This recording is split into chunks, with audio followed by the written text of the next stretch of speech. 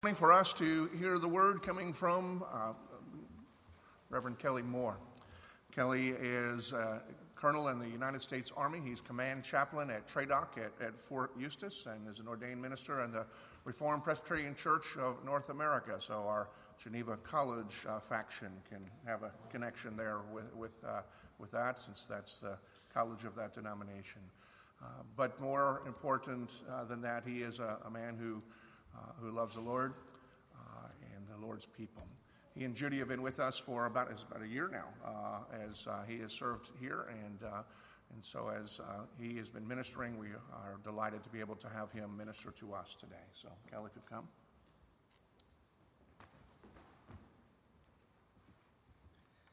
Thank you, Dennis. It's a privilege to be here, and I have to admit, sometimes when I hear the rank part, if I was on Fort Eustis or some military post and somebody did that, I'd say that's chaplain to you, soldier, because it's been our privilege to be serving in the military as a chaplain for the last close to 29 years, getting towards the end of that time and phase of our life. So, but appreciate very much the privilege to be here. We've been here about a year, stationed at Fort Eustis, but we've been actually affiliated and known about this congregation for about the past 18 years. We're from Colorado, but the military moves us around, and it was around 2002 that we moved to Fort Meade, Maryland, and I've had assignments Fort Meade, Fort Bragg, some on the East Coast. And in 2003, somewhere around there, we started coming here as a family to visit historic Williamsburg. And any Lord's Day that we were here in town, this is where we would come and find to worship. So once a year, especially from about 2005 to, say, 2017, we were often here between Christmas and New Year's. And that was a week that we enjoyed coming. So we've very much appreciated the ministry of Grace for many, many years. So there's a very popular children's book. I'm sure many of you have resonated with it before. It's called Alexander and the Terrible, Horrible, No Good, Very Bad Day. The day starts off for Alexander, and is that he forgot to take the gum out of his mouth when he went to bed. So he woke up with gum in his hair. And as he's going to the bathroom to get the gum out of his hair, he slips on a skateboard. When he's getting dressed, his sweater gets into the sink and gets wet. When he goes to eat breakfast, his brothers get a prize in their box, and he gets no prize. And Alexander knows right away that this is going to be a terrible, horrible, no good, very bad day. And as you're reading it, especially the first time, you keep expecting it to get a little bit better. You know, we have these half-hour sitcoms or these movies where even though things kind of fall apart, somehow at the end everything seems to come together and there's this nice, warm, feel-good story and everybody's happy at the end. But this doesn't happen for Alexander. The day just keeps getting worse. He goes to school, and he's got his clique of friends, and one of the friends all of a sudden now demotes him from being friend number 1 to friend number 4. And then after school, he goes to the dentist, and he's the only one who has a cavity that has to get fixed. And it keeps going on. Mom serves lima beans for supper. I think even there, I agree with Alexander. A very bad day has really just turned to horrible, rotten, no good. And so all through there's this theme too, I just need to go to Australia. You know, things will be better maybe then. But life, that day just doesn't get better. And the lesson his mom gives at the end of the book is really that some days are like that. Have you ever had it where then some days turn into weeks, and then weeks turn into months, and it just seems like, what's going on with all this terrible, horrible, no good, very bad stuff. Well, this morning I'd like to open up the book of Habakkuk with you because I think the prophet Habakkuk was also kind of feeling that way. So if you would please turn in your Bibles to the prophet Habakkuk, tucked in between Nahum and Zephaniah. And if you will follow along, I'll be reading through verse 11. The oracle that Habakkuk the prophet saw.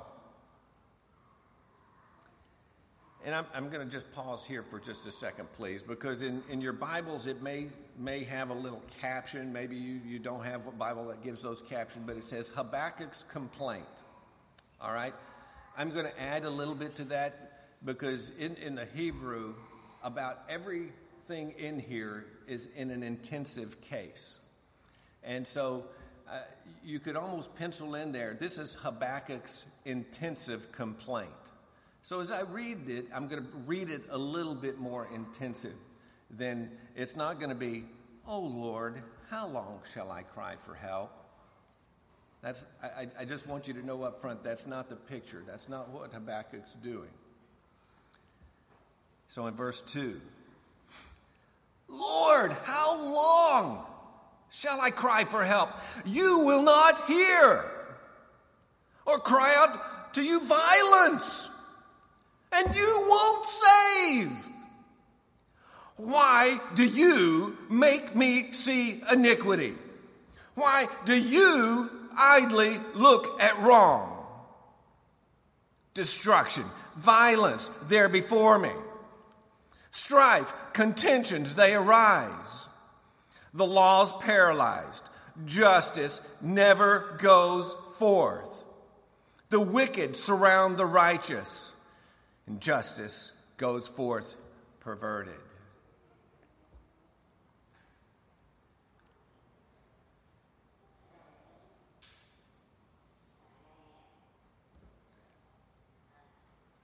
Can you imagine living in a time when things don't make sense? And it getting a little bit under your skin sometimes when it just doesn't stop? Has it ever created a little bit of anxiety and trouble for you just to turn on the news and hear what's going on today? I think Habakkuk had some of these anxieties and angst within him.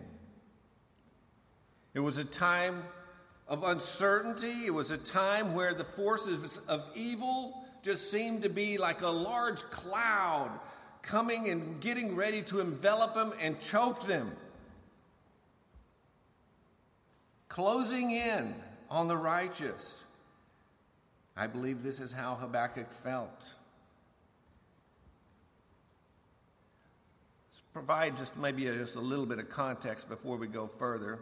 Habakkuk was prophesying about the time of Jeremiah. They were contemporaries. If you remember Jeremiah was a prophet that judgment is coming. And not always a very well-received message in the day. It was pre-exile for Judah. So probably around 640 to 630 BC, 100 years after the northern kingdom had been taken away by Assyria in 722. And so the question, though, that Habakkuk is coming up, though, with is how can God? He had his theology, you might say, in a certain way. God is holy and righteous and just. And how do we reconcile this with all of the wrong and wickedness that we are living in the midst of? How long is God not going to hear us? How long is God not going to save? How long is God not going to care for us? Doesn't he see that there's complete social and cultural corruption, morally, politically, judicially? Why isn't God doing something about it? Well, maybe it's just me, but I've somewhat felt that way myself at moments in these last few weeks and months. I mean, I don't know which one it is I'm supposed to be more anxious about, the coronavirus, the race riots, the squatters in cities setting up no police zones, police targeted as enemies, historical statues being vandalized and torn down, the woke and cancel culture being in overdrive, or legal decisions that just want to make me scratch my head. I don't know. I just have to take a number of which one I'm supposed to be more concerned about, I guess, today.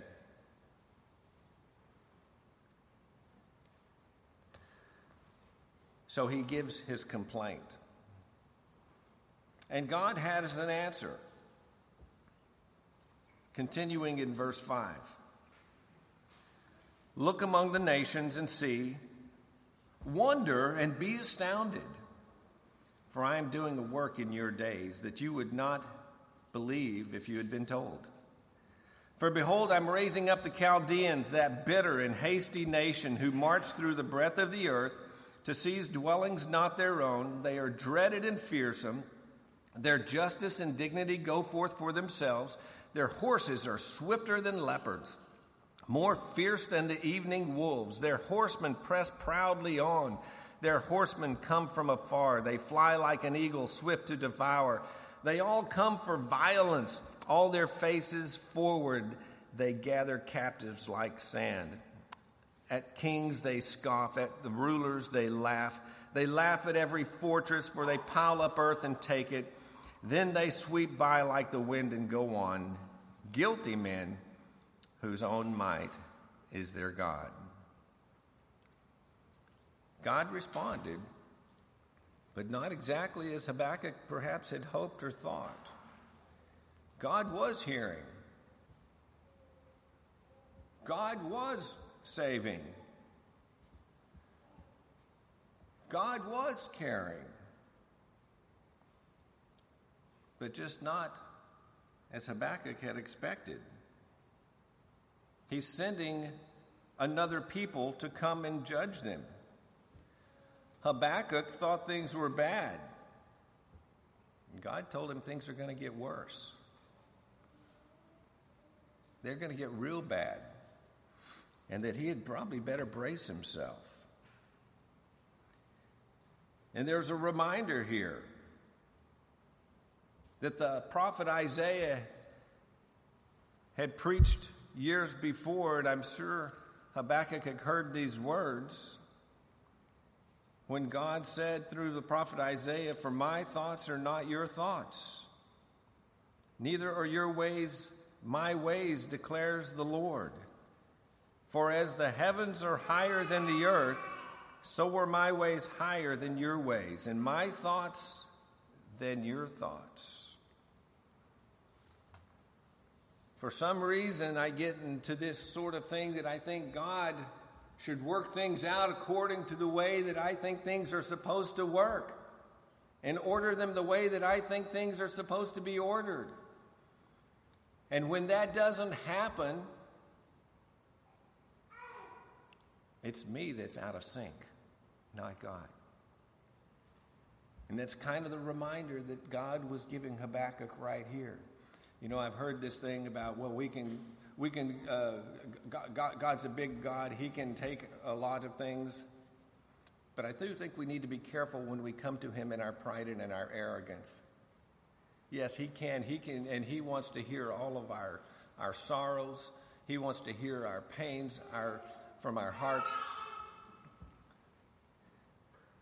But he is still God, and he will still work according to his time, his ways, his plans. So I'm going to go on and just kind of paraphrase, so I'm not going to read the whole book. But then as you go through Habakkuk, there is this dialogue.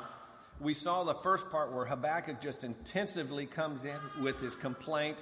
We come back where God kind of, in a sense, rebukes him and at the same time tells him, just because I'm not working the way you expect me to work doesn't mean I'm not very much active and concerned and involved in what's going on in your world. So Habakkuk comes back with a second complaint, not the hothead as he was in the previous few passages, but more of an appeal to God's mercy. More now he's internally wrestling with how to reconcile God's character with God's actions.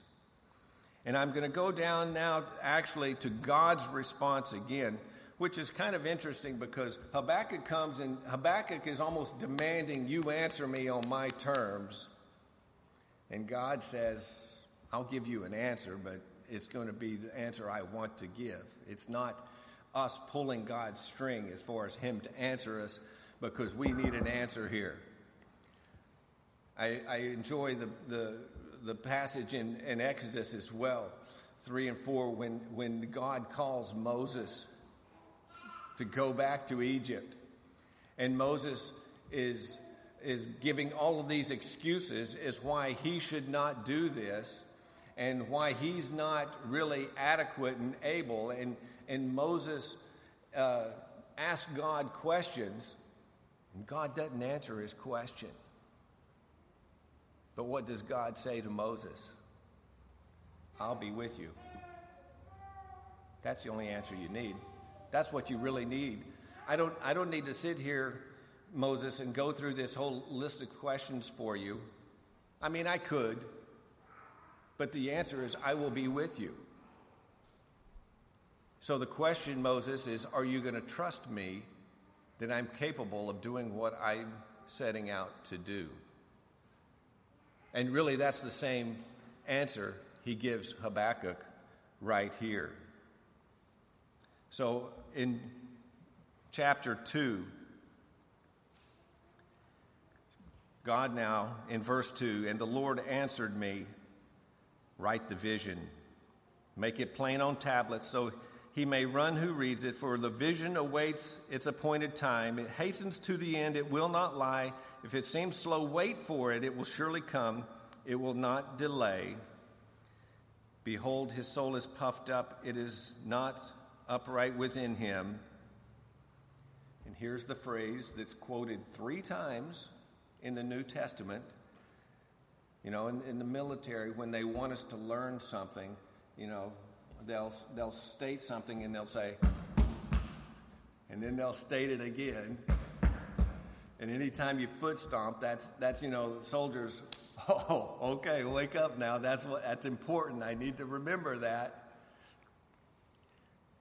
And so this next phrase is God's answer to him, and it's repeated for us 3 times in the New Testament. The righteous will live by his faith. How many times have you read that? How many times have you mentally said that? But sometimes the most simplest thing is not the easiest thing for us to really get, is it? Simple does not equate with easy. Because we have this whirlwind and tornadoes and storms going on all around us, distracting,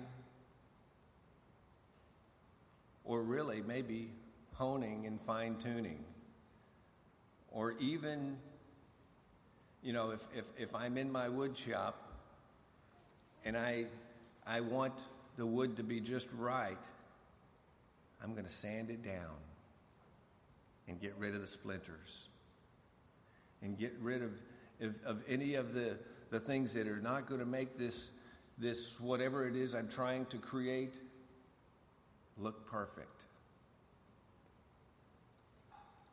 Perhaps we're just getting a high-grade sandpaper. The righteous will live by his faith. And let me just, not to do a whole sermon, we could have just on faith alone, but let's just consider it for just a moment. Faith must have an object.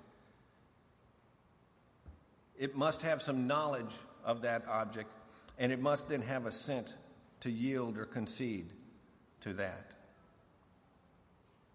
You know, in the Army, I had a few years where I was serving some airborne soldiers.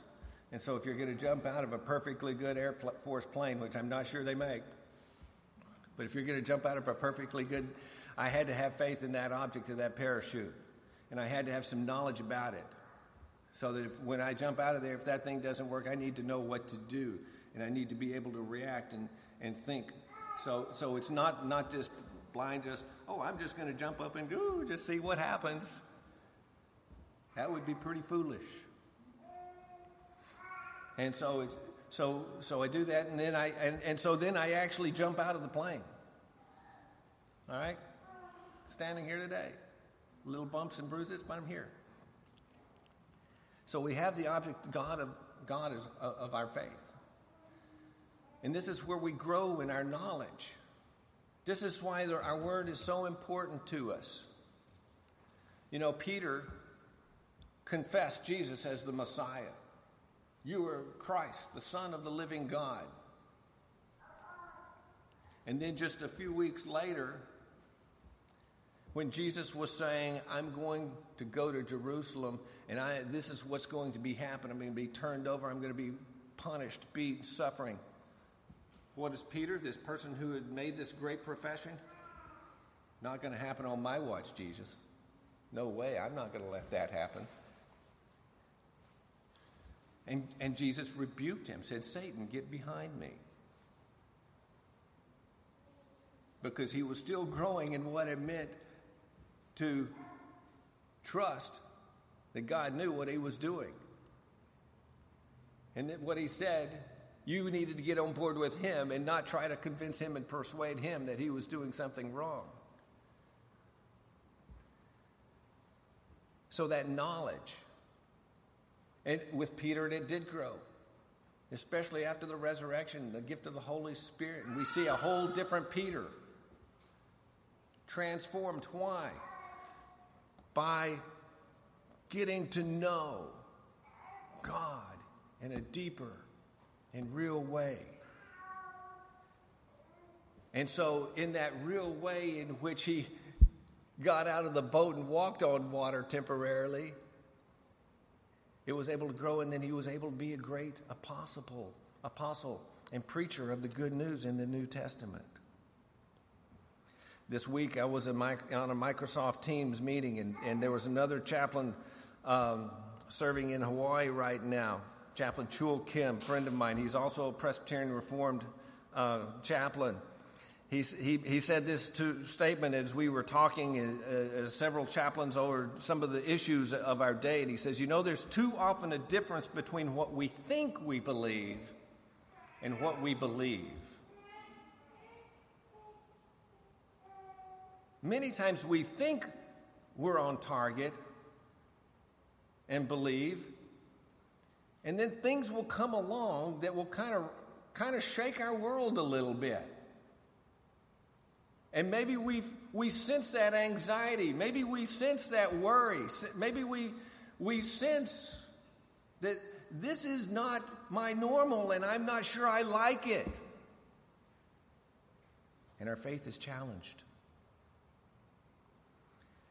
But when faith really takes hold, it transforms us, and we learn not only to accept, but to rejoice in what God is accomplishing in you and me around the world. And this is why in Habakkuk 3, Habakkuk is able to end up in such a contrast. He starts off this hothead, almost shaking his fist at God, wondering why God wasn't even listening or thinking about what was going on, to saying this: though the fig tree should not blossom, nor fruit be on the vines, the produce of the olive fail, and the fields yield no food, the flock be cut off from the fold, and there be no herd in the stalls. So Habakkuk's now saying, even though there's complete and utter destruction in our lives, our livelihood, our sustenance, the olive, the food, the flocks, everything cut off. yet I will rejoice in the Lord. It doesn't say, oh, I'll sit back and I'll just accept it. I'll deal with it. I will rejoice in the Lord. I will take joy in the God of my salvation. Now, if you heard me say, oh, if something bad happens to me, I have to say, oh, rejoicing, I've got coronavirus. I didn't say that. I said, though, that because we know and have faith that God is working out a purpose and a plan beyond what we could ask or imagine in this world, and is going to accomplish the salvation of his people, of his elect, to the time where he will come and restore all things to himself, we can joy in that, regardless of what our circumstances fall to.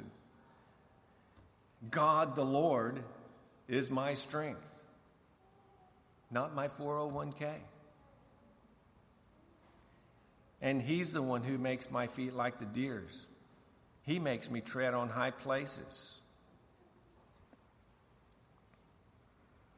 Recently, I was writing a journal of some of my time in the chaplaincy. And I went back to deployments that I had to Somalia, to Haiti. And I could throw in even more recent. I haven't gotten to those in my journal of Afghanistan, Iraq. And you know, sometimes when they're in the middle of something, you don't see it as clearly. But I was able to step back, and I'm like, you know what we're experiencing is nothing new. It's only new to us. When I went to Somalia, it was chaos. There was violence. There was just all sorts of discord and injustice. When I went to Haiti, I saw the same thing. When I went to Afghanistan, I saw the same thing. When I go to Iraq, I saw the same thing. Earlier, there was a prayer for our brothers and sisters in China. You think life and the history of church life and Christians is not one of difficulty and suffering?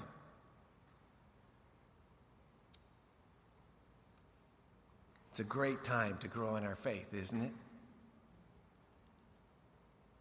It's a great opportunity for God to get out that sandpaper on us and just smooth out some of those rough edges of our faith. To reconcile what we think we believe with what we believe.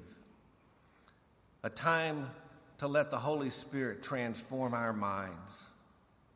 One of my old bosses used to say, you know, you win some, you lose some, and some get rained out. He was a big baseball fan. You win some, you lose some, and some get rained out. But you got to suit up for all of them. We're going to have some good days. We're going to have some bad days. We're going to have some days that get rained out. But what would it look like if we suit up for every one of them with faith in our Lord and assurance and knowledge of what he is working in and through us and what he's accomplishing each day in the world? Real faith that will rejoice and have joy in the strength, not naively, not superficially, but in an awareness that the God who shakes the nations is working out his redemption, his salvation for his chosen people. Let us pray. Heavenly Father, we thank you for the prophet Habakkuk, for a message that sometimes is not always easy for our ears and less even so for our hearts. For I know I'm prone to anxiousness. I want to see right. I want to see things as I would want to see them. But Lord, may you Straighten our vision. Give us lens to see through your eyes, to hope in your strength. We pray in Christ's name. Amen.